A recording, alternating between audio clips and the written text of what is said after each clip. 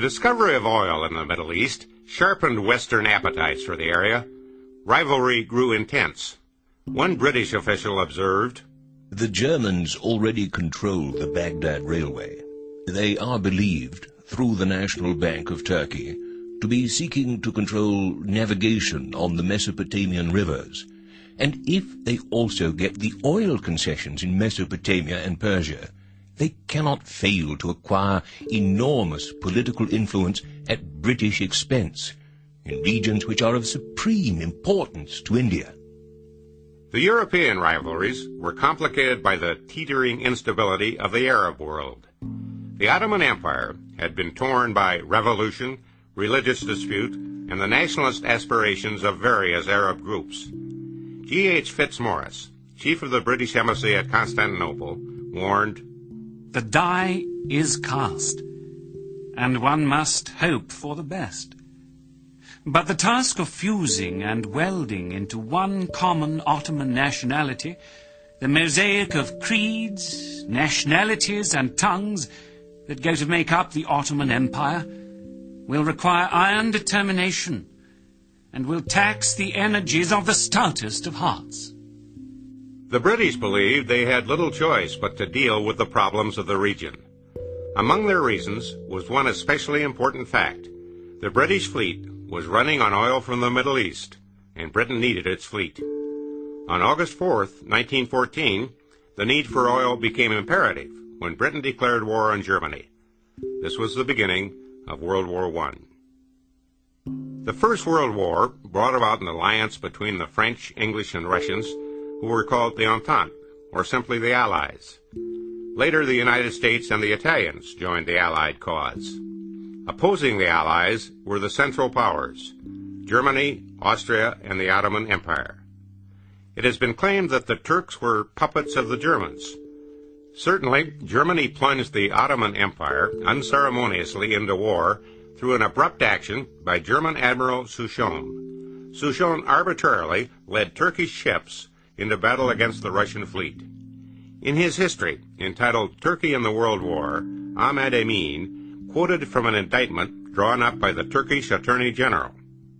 "Turkey enters the war at a moment when the German offensive was halted on the Marne. The whole Turkish nation was dragged into the war as a result of the work of a German admiral who received his orders from the Kaiser. In other words, a great and historic empire had become a toy of this German admiral, whose very name was unknown to the Turkish people."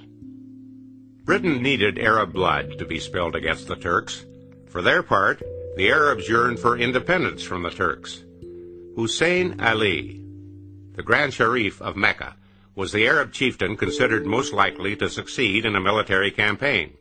Indeed, Hussein and his sons had been planning rebellion for years.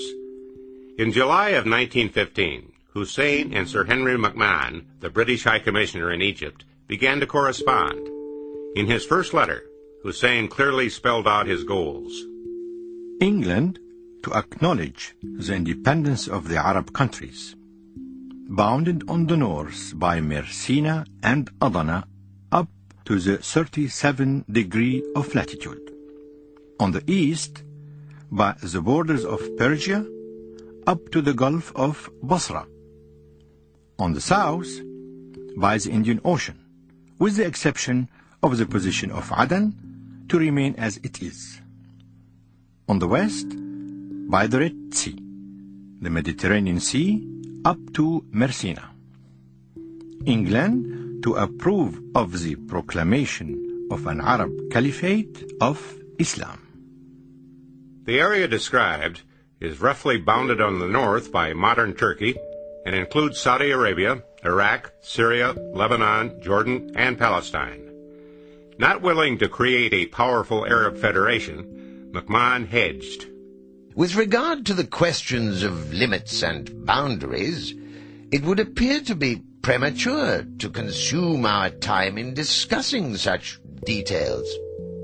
Hussein countered, Your Excellency will pardon me and permit me to say clearly that the coolness and hesitation which you have displayed in the question of the limits and boundaries, by saying that the discussion of these at present is of no use and is a loss of time, might be taken to infer an estrangement. McMahon haggled.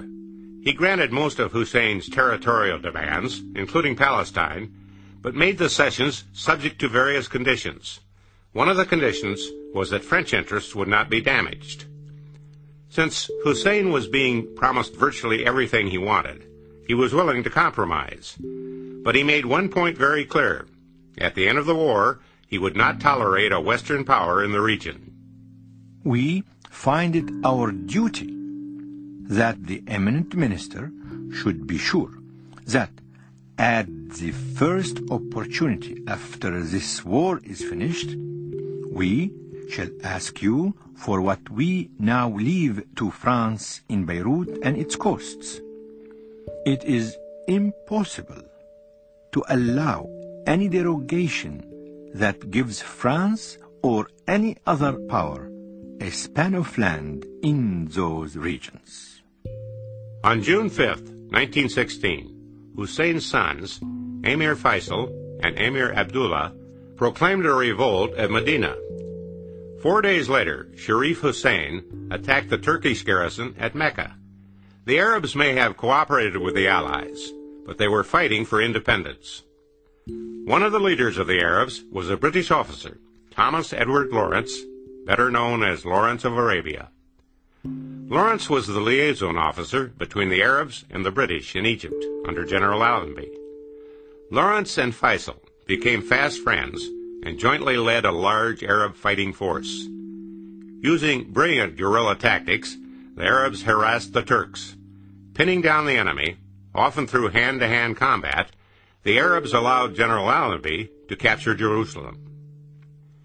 Captain Liddell Hart, the chief military commentator of the Allied forces, reported, "In the crucial weeks while Allenby's stroke was being prepared, and during its delivery, nearly half of the Turkish forces south of Damascus were distracted by Arab forces. What the absence of these forces meant to the success of Allenby's stroke it was easy to see. Nor did the Arab operation end when it had opened the way.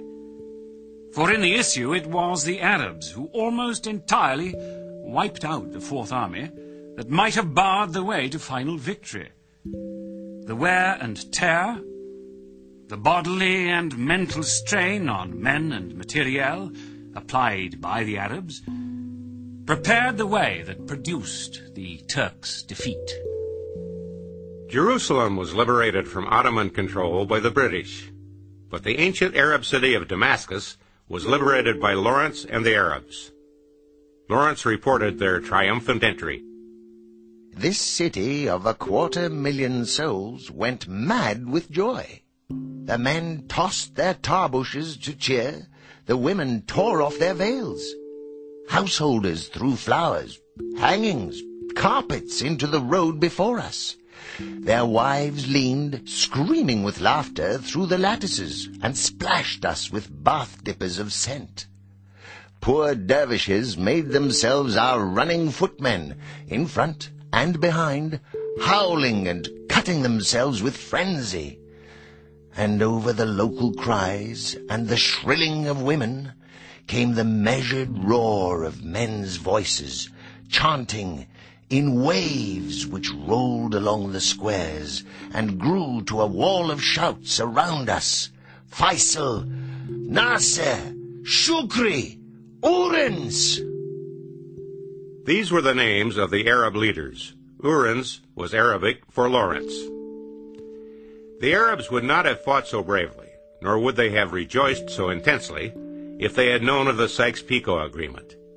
This secret treaty had already been signed between the Allies in May of 1916. In essence, the agreement divided up the Middle East between Britain and France.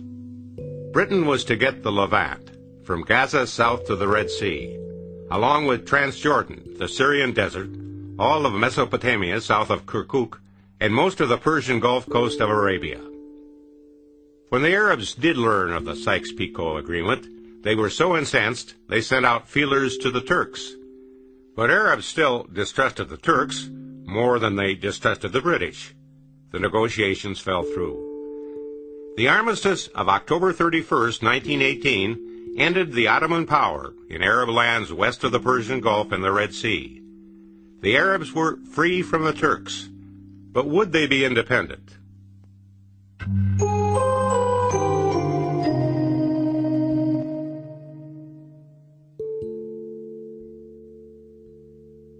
The rise of international Zionism came at a time when the Western powers were showing great interest in the Holy Land. Protestants, especially from America and Britain, were establishing schools and posting missionaries there.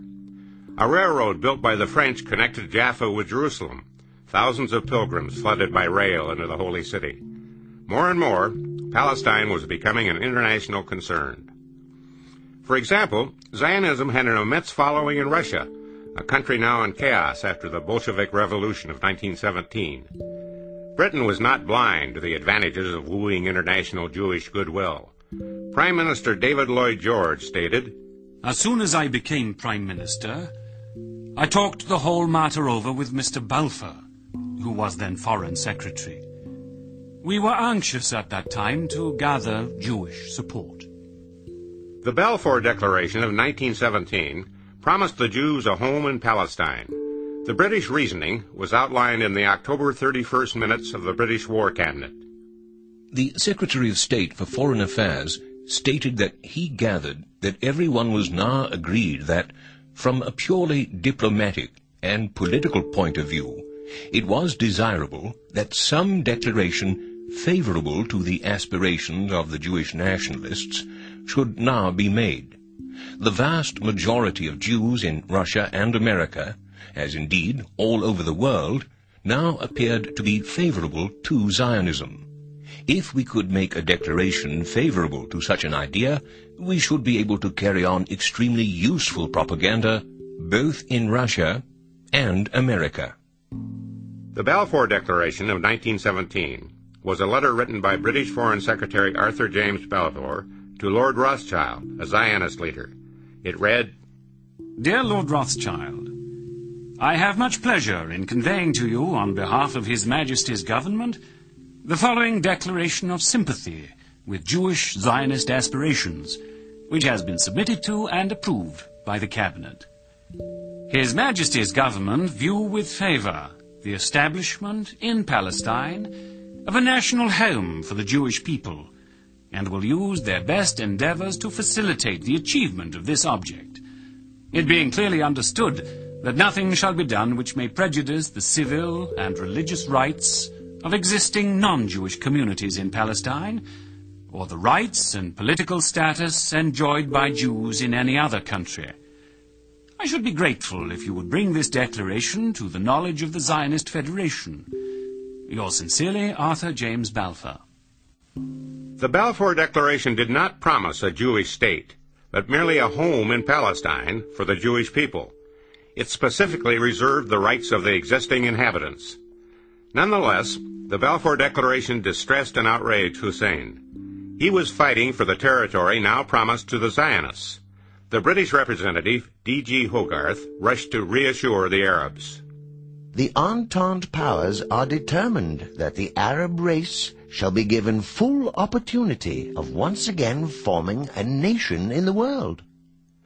So far as Palestine is concerned, we are determined that no people shall be subject to another. The leaders of the movement are determined to bring about the success of Zionism by friendship and cooperation with the Arabs, and such an offer is not one to be lightly thrown aside. Meanwhile, Emir Faisal, having liberated the interior of Syria, set up a provisional Arab regime in Damascus. The British were not pleased. British General Allenby emphasized the temporary nature of the Arab government. "I gave the Emir Faisal an official assurance that whatever measures might be taken during the period of military administration, they were purely provisional, and could not be allowed to prejudice the final settlement by the peace conference, at which, no doubt, the Arabs would have a representative. But Arab nationalists were growing uneasy. They asked the Allies for a statement of policy. The British and French gave a joint message on November 7, 1918. The object aimed at by France and Great Britain in prosecuting in the East the war is the complete and definite emancipation of the peoples so long oppressed by the Turks, and the establishment of national governments and administrations deriving their authority from the initiative and free choice of the indigenous populations. Far from wishing to impose on the populations of these regions any particular institutions, they are only concerned to ensure by their support and by adequate assistance the regular working of governments and administrations freely chosen by the populations themselves. Such is the policy which the two Allied governments uphold in the liberated territories. The Middle East settled into a three-cornered rivalry between the Arabs, the British, and the French. The French were in the weakest position, both politically and militarily. But, like the British, the French government realized that oil played an enormous role in its national security. Both governments were determined to preserve access to Middle Eastern oil. They had made statements supporting Arab sovereignty, but there were still greater priorities. Now there was a complication. The American president, Woodrow Wilson, was demanding self-determination for newly liberated peoples, including the Arabs of the Middle East. Access to oil would not be a simple matter. In the aftermath of World War I, President Woodrow Wilson formulated his famous 14 points. These points expressed the democratic objectives for which Wilson believed the United States had been fighting. Regarding the right of liberated people to self-determination, Wilson declared, "Peoples and provinces are not to be bartered about from sovereignty to sovereignty as if they were mere chattels and pawns in a game, even the great game, now forever discredited, of the balance of power. Every territorial settlement involved in this war must be made in the interest and for the benefit of the populations concerned, and not as part of a mere adjustment or compromise of claims amongst rival states." Wilson's statement seemed like the fresh air of freedom to the newly liberated peoples. The Arabs took it as a promise of independence, but the other Allied powers were annoyed. After all, such issues as the self-determination of small nations had already been decided through secret treaties. The French Premier, Georges Clemenceau, could not help commenting, "Mr. Wilson bores me with his 14 points. Why, God Almighty has only 10. At the Paris Peace Conference, President Wilson insisted on a commission to analyze disputes in the Middle East. When the British and French balked, the Americans established their own committee of inquiry. This was the King-Crane Commission, headed by two Americans, Henry King of Oberlin College and businessman Charles Crane. The commission visited Palestine, Syria, and Turkey to gather information. In August 1919, it reported, "The commissioners began their study of Zionism with minds predisposed in its favor, but the actual facts in Palestine have driven them to the recommendation here made." Regarding Wilson's principle of self-determination, the commission pointed out, "If the wishes of Palestine's population are to be decisive as to what is to be done with Palestine, then it is to be remembered that the non-Jewish population of Palestine, nearly 9/10 of the whole, are emphatically against the entire Zionist program. The peace conference should not shut its eyes to the fact that the anti-Zionist feeling in Palestine and Syria is intense and not likely to be flouted. No British officer consulted by the commissioners believed that the Zionist program could be carried out except by force of arms." The recommendations of the King-Crane Commission came to naught. Wilson's 14 points succumbed to the power politics of the French and the British. They were determined to annex the Ottoman territory into their own empires. Self-determination floundered. Wilson focused instead on another ideal of the 14 points, that is, the establishment of a League of Nations. Wilson defined the League as a general association of nations for the purpose of affording mutual guarantees of political independence and territorial integrity to great and small nations alike. To ensure Allied support for his League of Nations, Wilson compromised other principles. Americans at home decried the League, concerned about interference with American sovereignty, and upset that Wilson's compromises betrayed democratic ideals. The New Republic, formerly a supporter of Wilson, was appalled by the type of league that was being created through compromise. The European politicians, who with American complicity have hatched this inhumane monster, have acted either cynically, hypocritically, or vindictively, and their handiwork will breed future cynicism, hypocrisy, and vindictiveness in the minds of future generations. The American public bitterly criticized their president's behavior. Returning home, Wilson plunged into a headlong campaign to vindicate the League of Nations. The effort broke his health. Wilson suffered a paralytic stroke from which he never quite recovered. The ideal of self-determination had lost its champion. Indeed, by the time the King-Crane Commission's findings reached Paris, President Wilson had already returned to America. The American public had already rejected post-war world politics to concentrate on domestic issues. The Arabs were on their own. The British and the French quickly assumed control of the Middle East. France acquired Syria and Lebanon. Britain occupied Iraq and Palestine, including Transjordan. The British controlled the massive oil fields of Iraq. They pulled the strings on a series of puppet governments from the Mediterranean Sea to India. They established an empire that reigned over a full 1/4 of the world.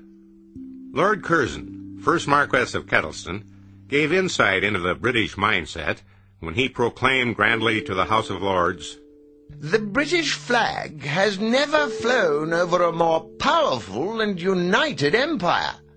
Never did our voice count more in the councils of nations, or in determining the future destinies of mankind."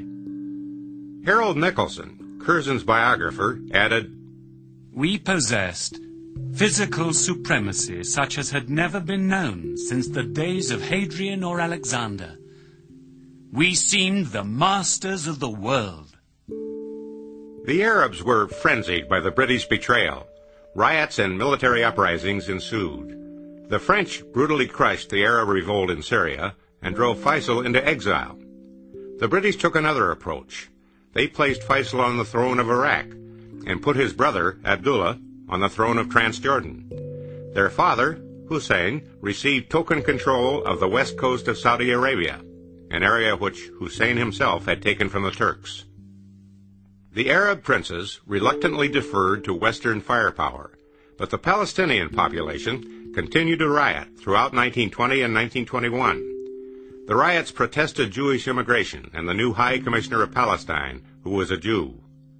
In 1922, Winston Churchill, Secretary of the Colonial Office, issued a statement of policy outlining British intentions in the area. Referring to the Balfour Declaration, Churchill declared, "The terms of the declaration referred to do not contemplate that Palestine as a whole should be converted into a Jewish national home, but that such a home should be founded in Palestine." Contributions by Zionist organizations and wealthy individuals, such as those by Baron Rothschild back in the 1880s and 1890s, had allowed Jews to purchase fertile land from absentee feudal landlords. Once the Zionists held title, they dispossessed the Arab farmers who had worked the land for generations. The situation was made more explosive by the Zionist policy of hiring only Jewish labor, thus creating Arab unemployment. Dispossessed Arab farmers were the first Palestinians to live in refugee camps. They formed the basis of the Fedayeen, warriors of the Arab struggle for independence. Fedayeen means those who sacrifice themselves. Churchill had warned, immigration cannot be so great in volume as to exceed whatever may be the economic capacity of the country at the time to absorb new arrivals. It is essential to ensure that the immigrants should not be a burden upon the people of Palestine as a whole, and that they should not deprive any section of the present population of their employment. Some of the Jewish Palestinians also clung to the hope that they could cooperate with the Arabs. An early settler, Israel Belkind, pleaded, "It is certain that among the Palestinian Arabs we meet a great number of our own people who had been severed from us for the last 1,500 years. Based upon these facts, we shall determine our attitude to them.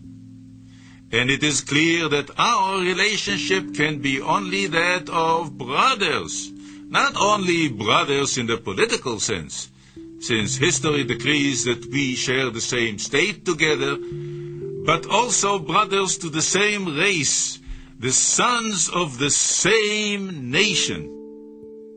Other Zionist leaders were determined to establish a Jewish homeland in spite of the impact on Arabs.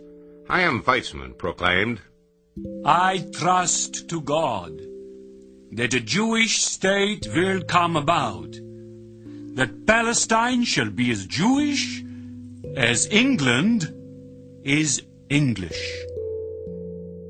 Churchill stirred controversy in his statement of policy by denying that the British and Arabs had made any deal concerning Palestine. Churchill claimed, "In the first place, it is not the case, as has been represented by the Arab delegation, that during the war His Majesty's government gave an undertaking that an independent national government should be at once established in Palestine. This representation mainly rests upon a letter dated 24th October 1915 from Sir Henry McMahon to the Sharif of Mecca, now King Hussein. That letter excluded from its scope, among other territories, the portions of Syria lying to the west of the district of Damascus. The whole of Palestine west of the Jordan was thus excluded from Sir H. McMahon's pledge." Sir Henry McMahon himself denied there was a deal with the Arabs. He claimed that Palestine had never been included in any pledge to the Arabs, and that Hussein had understood this. Hussein had no such understanding. But the war was over, and the British had won. Decades later, a secret document entitled Memorandum on British Commitments to King Hussein was declassified. The memo had been prepared by the Political Intelligence Department of the British Foreign Service. It reads, in part, "With regard to Palestine, His Majesty's government are committed by Sir Henry McMahon's letter to the Sharif of October 24, 1915, to its inclusion in the boundaries of Arab independence." A secret memorandum, which Arthur Balfour addressed to the British Cabinet in 1919, was even more blunt. The four great powers are committed to Zionism. And Zionism, be it right or wrong, good or bad, is rooted in age-long traditions, in present needs, in future hopes, of far profounder import than the desires and prejudices of the 700,000 Arabs who now inhabit that ancient land. In short, so far as Palestine is concerned, the powers have made no declaration of policy which, at least in the letter, they have not always intended to violate. World War I had been total war. Backroom diplomacy had proliferated. Through a slew of secret agreements, two or more parties were often promised the same piece of land. Even before the war was over, the British, Russians, French, and Italians had carved up the spoils of the Ottoman Empire. The Turks had maintained the delicate balance of the Middle East for over 4 centuries. The region now seemed to be hopelessly fragmented. Palestine, in particular, was a wellspring of conflict. Arab and Jewish claims to the land of Palestine clashed not only with each other, but with those of the British. Violence was inevitable. Najib Azuri, a Christian Arab from Palestine and founder of the League of the Arab Homeland, clearly foresaw the future of his country. Two important phenomena of the same nature, though opposed, manifest themselves at this moment. They are the awakening of the Arab nations and the efforts of the Jews to reconstruct on a very large scale the ancient monarchy of Israel. These two movements are destined to combat each other continually until one of them takes Palestine.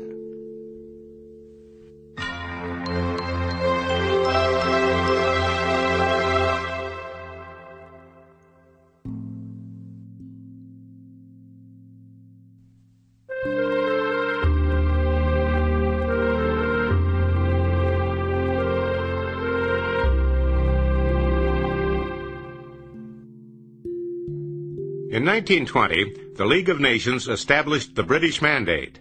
That is, it commissioned Britain to administer the government and affairs of Palestine. Sir Herbert Samuel, a Zionist and a Jew, was appointed High Commissioner for Palestine. The Arabs rioted, and the British crushed the revolt. Jews responded by organizing the Haganah, or self-defense, which was a militia for defending Jewish settlements. The world watched with mixed feelings. After World War I, the Western nations had started to scout Arab lands for oil. The British claimed the rich oil fields of Iraq, and Standard Oil of New York explored Palestine. Western governments and oil companies had to confront a political reality. Arab nationalism was on the rise.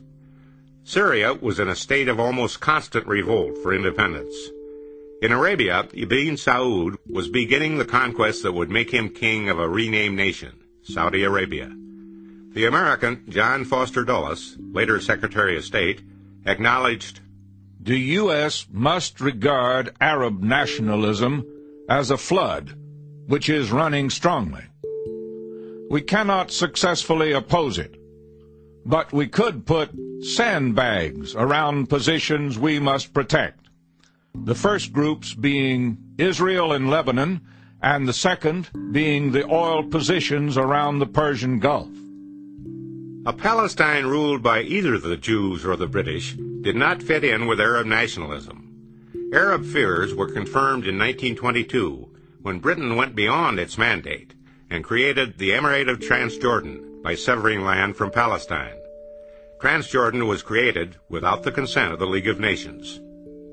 The American response to the turbulence in Palestine was subdued. Only a few years earlier, President Woodrow Wilson had pleaded the Arab case before the U.S. Congress. Nationalities which are now under Turkish rule should be assured an undoubted security of life and an absolutely unmolested opportunity of autonomous development. But the American public was war-weary. In his inaugural address, Wilson's successor, President Warren Harding, solemnly promised that America would seek no part in directing the destinies of the world.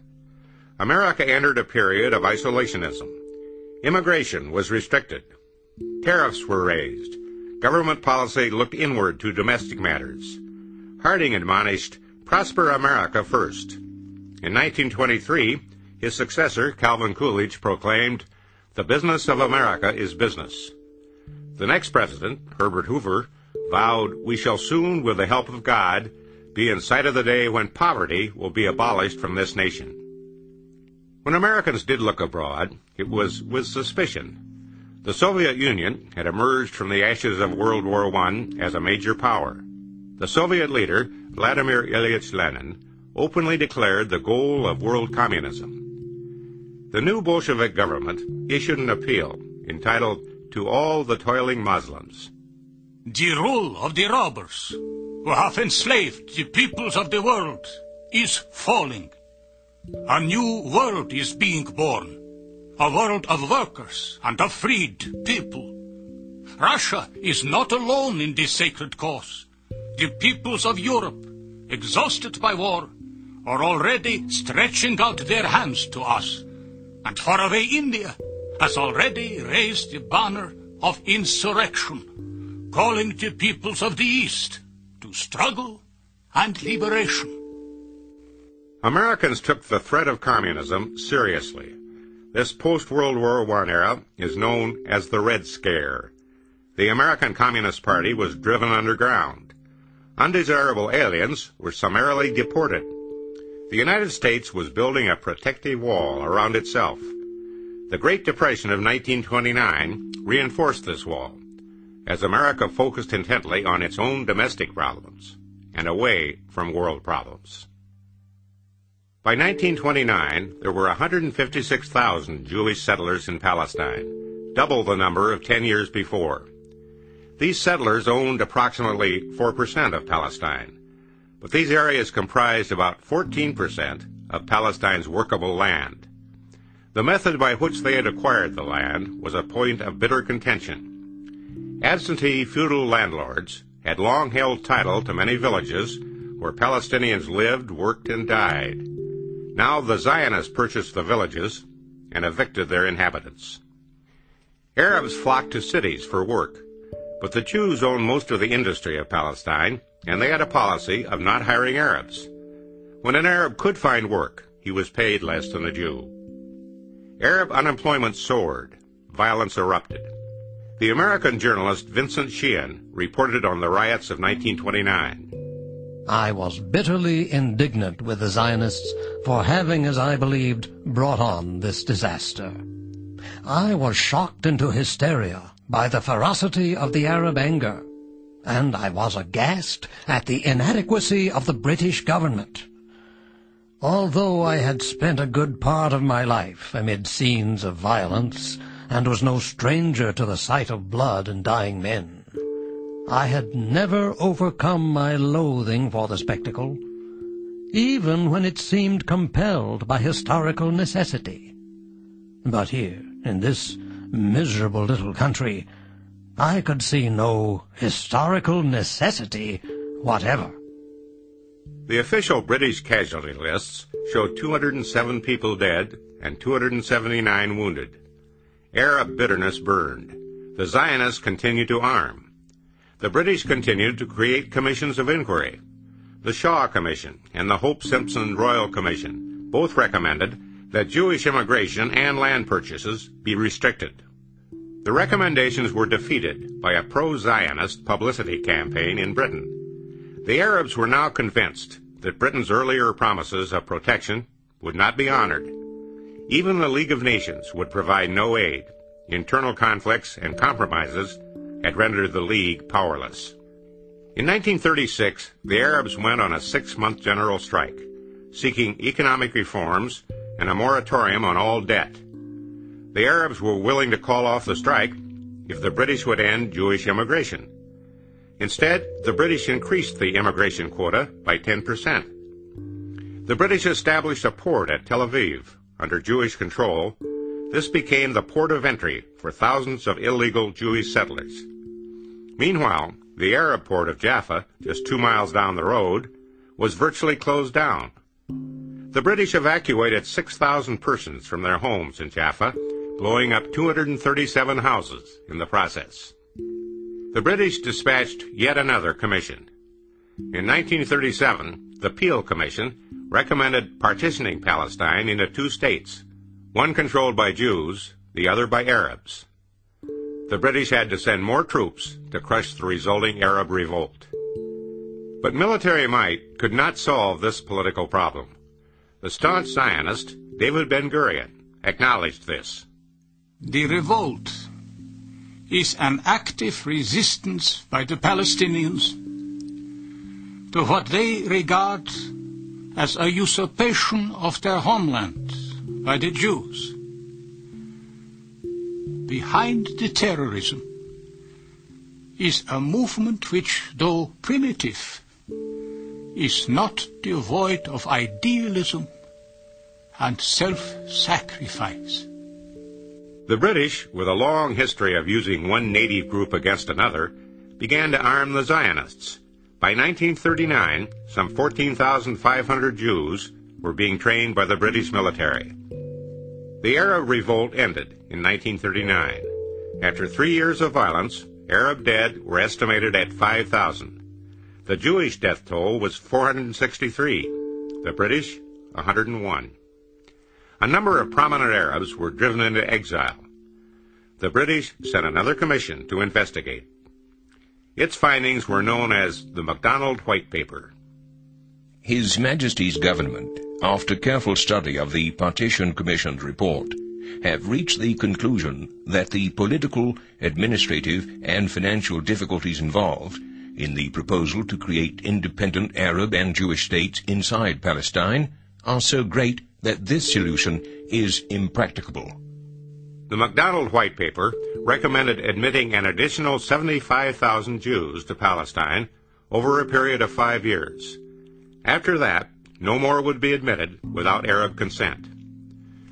The Zionists were outraged. The White Paper was torn to pieces by the Grand Rabbi of Jerusalem. The pieces were set on fire by his congregation.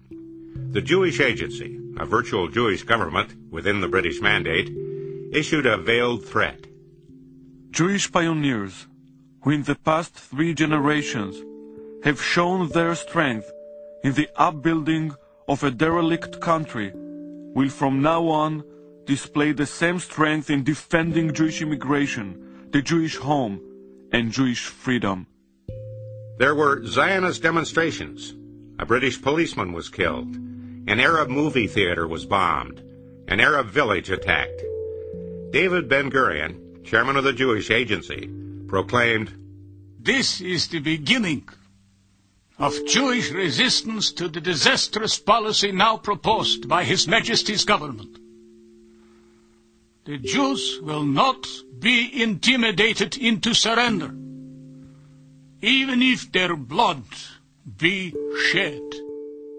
Since the British Mandate, Palestine's population had more than doubled to 1,500,000. Of the increase, over 40% were Jewish settlers. Many Jews fled the growing anti-Semitism of an increasingly fascist Europe. The United States was the home of choice for many, but America had rigid quotas on immigration. So most refugees migrated instead toward a new life in the promised land of Palestine. But the wisdom of building a Jewish nation was still actively debated within Judaism itself. Some leaders, like Judah Magnus, first president of the Hebrew University, favored cultural, not political, Zionism. Cultural Zionists stressed the spiritual rather than the national growth of Judaism. Shortly after the MacDonald White Paper was published, Magnus wrote, "The time has come for the Jews to take into account the Arab factor as the most important facing us. If we have a just cause, so have they. If promises were made to us, so were they to the Arabs. Even more realistic than the ugly realities of imperialism is the fact that the Arabs live here and will probably be here long after the collapse of one imperialism and the rise of another. If we too wish to live in this space, we must live with the Arabs, try to make peace with them. I do not know if this is possible, but this is a task worthy of Jews." World War II would make such voices of moderation fade to a whisper.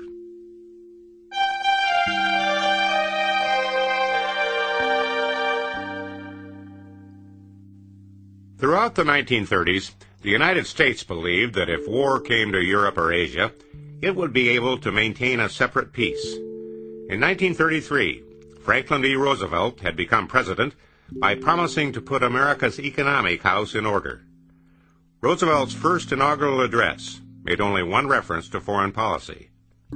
His second inaugural address made no reference at all. But America was becoming internationally involved, whether it wanted to or not. This was especially true with respect to oil. In 1933, a joint venture between Standard Oil of California and Texaco received a 66-year oil concession over eastern Saudi Arabia. This company eventually became the Arab American Oil Company, known as Aramco. At the American government's urging, hundreds of billions of dollars were being invested in the Middle East. Huge fortunes were being realized. As the oil companies continued to work within the region, they became entangled in its conflicts. They became especially nervous about social unrest, which might lead to nationalization. James Forrestal, soon to be Secretary of the Navy, explained the connection between oil and America's security.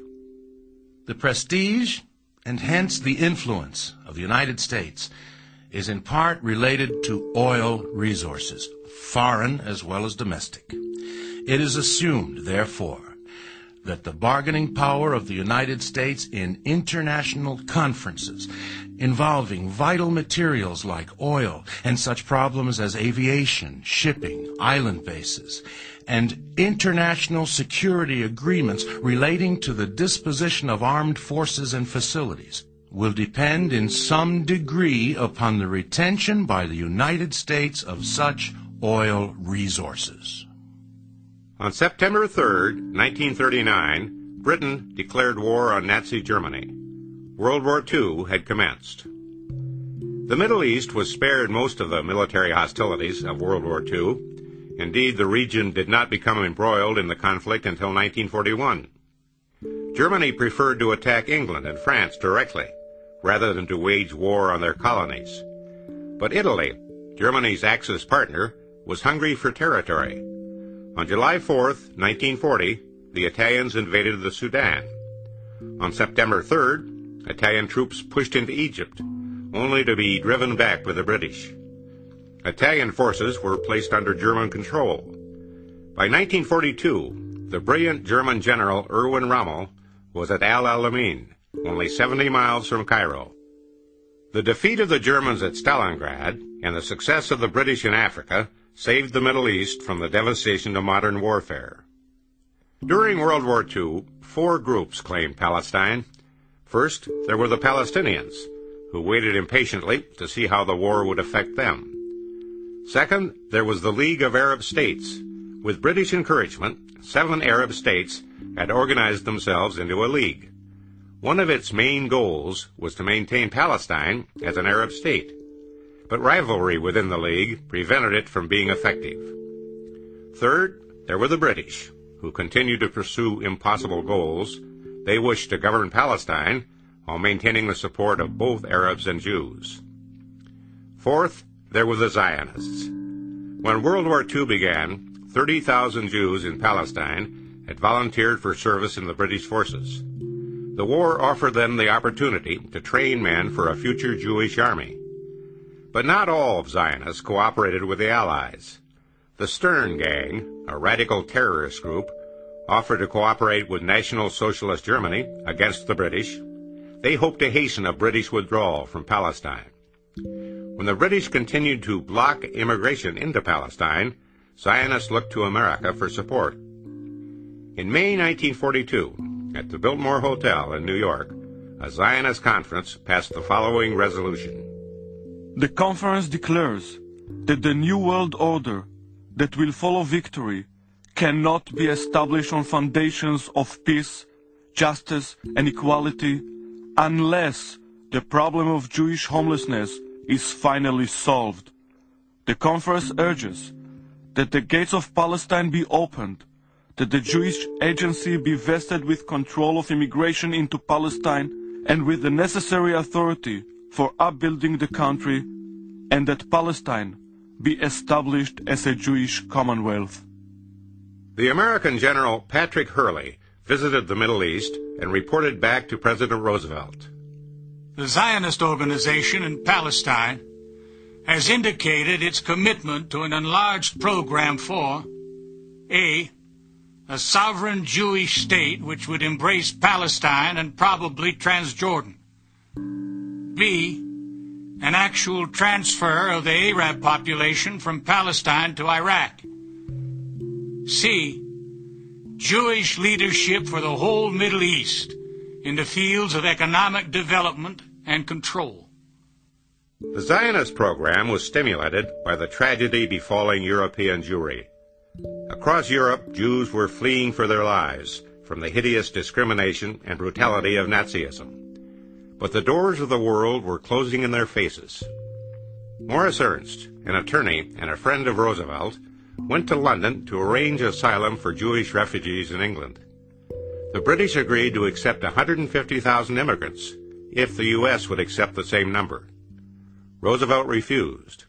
When Ernst demanded an explanation, Roosevelt replied, "We can't put it over because the dominant, vocal Jewish leadership of America won't stand for it. The Zionist movement knows that they can raise vast sums for Palestine by saying to donors, 'There is no other place this Jew can go.' But if there is a world political asylum for all people, irrespective of race, creed, or color, then the people who do not want to give the money will have an excuse to say, 'What do you mean there is no place they can go but Palestine? They are the preferred wards of the world.'" The Jews were left to perish in Europe. In early 1945, as World War II drew to a close, King Saud of Saudi Arabia met with President Roosevelt. The king expressed his concern about the number of European Jews emigrating to Palestine. He suggested instead that displaced Jews who survived the Holocaust should be given part of Germany. A memorandum of the meeting states, His Majesty called attention to the increasing threat to the existence of the Arabs and the crisis which has resulted from continued Jewish immigration and the purchase of land by the Jews. His Majesty further stated that the Arabs would choose to die rather than yield their lands to the Jews. Wallace Murray, Director of Near Eastern Affairs in the American State Department, warned, "The President's continued support of Zionism may thus lead to actual bloodshed, and even endanger the security of our immensely valuable oil concession in Saudi Arabia. The continued endorsement by the President of Zionist objectives could throw the entire Arab world into the arms of the Soviet Union." Roosevelt assured King Saud that Arab interests would not be jeopardized. But within a few months, on April 12, 1945, President Roosevelt died suddenly of a cerebral hemorrhage. His successor, Harry S. Truman, took a pro-Zionist position and recommended that 100,000 Jewish refugees be settled in Palestine. The 100,000 figure was not arbitrary. After World War II, some 100,000 Jewish survivors of the Nazi Holocaust were in camps for displaced persons. They were the remnants of a rich culture that had numbered in the millions only years before. The refugees lived in squalor. Diseased and overcrowded, they demanded a home. Richard Crossman, a member of the Anglo-American Committee of Inquiry on Displaced People, stated, Hitler created in Central and Eastern Europe a Jewish nation without a home. This nation must migrate. Zionists demanded that 100,000 refugees be admitted to Palestine immediately. To control the flood of illegal immigrants, the British introduced a series of laws in Palestine called the Defense Regulations. Habeas corpus was suspended. People could be imprisoned without trial. Entire villages could be moved at the whim of military authorities. Curfews and security zones could be established by force. Anyone could be expelled from the country without explanation. The Zionists started a program of terrorism against the British. There were three main Jewish military organizations: the Haganah, a regular militia, which would later become the Israeli army; the Irgun Zvai Leumi, or national military organization, of about 5,000 irregulars who engaged in terrorism; and the Stern Gang, a splinter group of the Irgun. Menachem Begin was the leader of the Irgun and the mastermind behind the most infamous act of Jewish terrorism, the bombing of British headquarters at the King David Hotel. Over 85 people died. 15 were Jews. The American writer Ben Hecht declared in the New York Herald Tribune that what he called the Jews of America were behind the Zionists.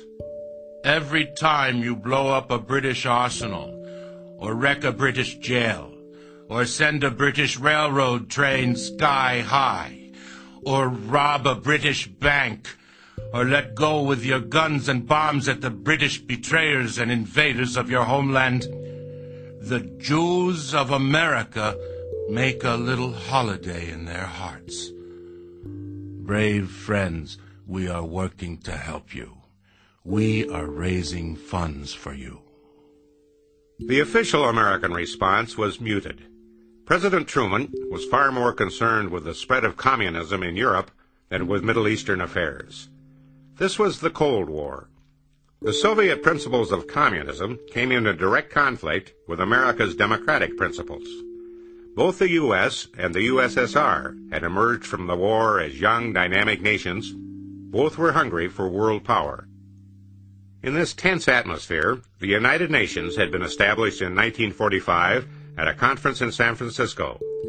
Truman announced to the assembled nations, "You members of the conference are to be the architects of a better world." 50 governments signed the Charter of the UN. They mutually pledged to refrain from armed force except in the common interest. A General Assembly of the nations was authorized to investigate any issues endangering international peace. A Security Council was empowered to meet any threat of war through any measures that might prove necessary. In March 1947, Truman laid down the general outline of an American policy to contain communism. It was called the Truman Doctrine. One of the primary objectives of the foreign policy of the United States is the creation of conditions in which we and other nations will be able to work out a way of life free from coercion.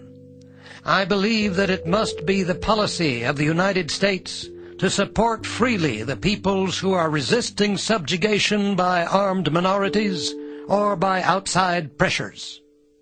In August 1949, the North Atlantic Treaty Organization, NATO, was formed under American leadership. 12 signatories mutually agreed that an attack against one of them would be considered an attack against them all. There would be no retreat before the threat of communism, in the Middle East or elsewhere. Meanwhile, the Zionist insurrection accelerated. The corpses of 2 British officers were hung from a tree, then booby-trapped. The British embassy in Rome was bombed. Letter bombs were mailed to British ministers. The death of British soldiers, combined with an annual administrative expense of 30 to 40 million pounds sterling, proved too much for the battle-weary British. Britain turned the matter of Palestine over to the United Nations.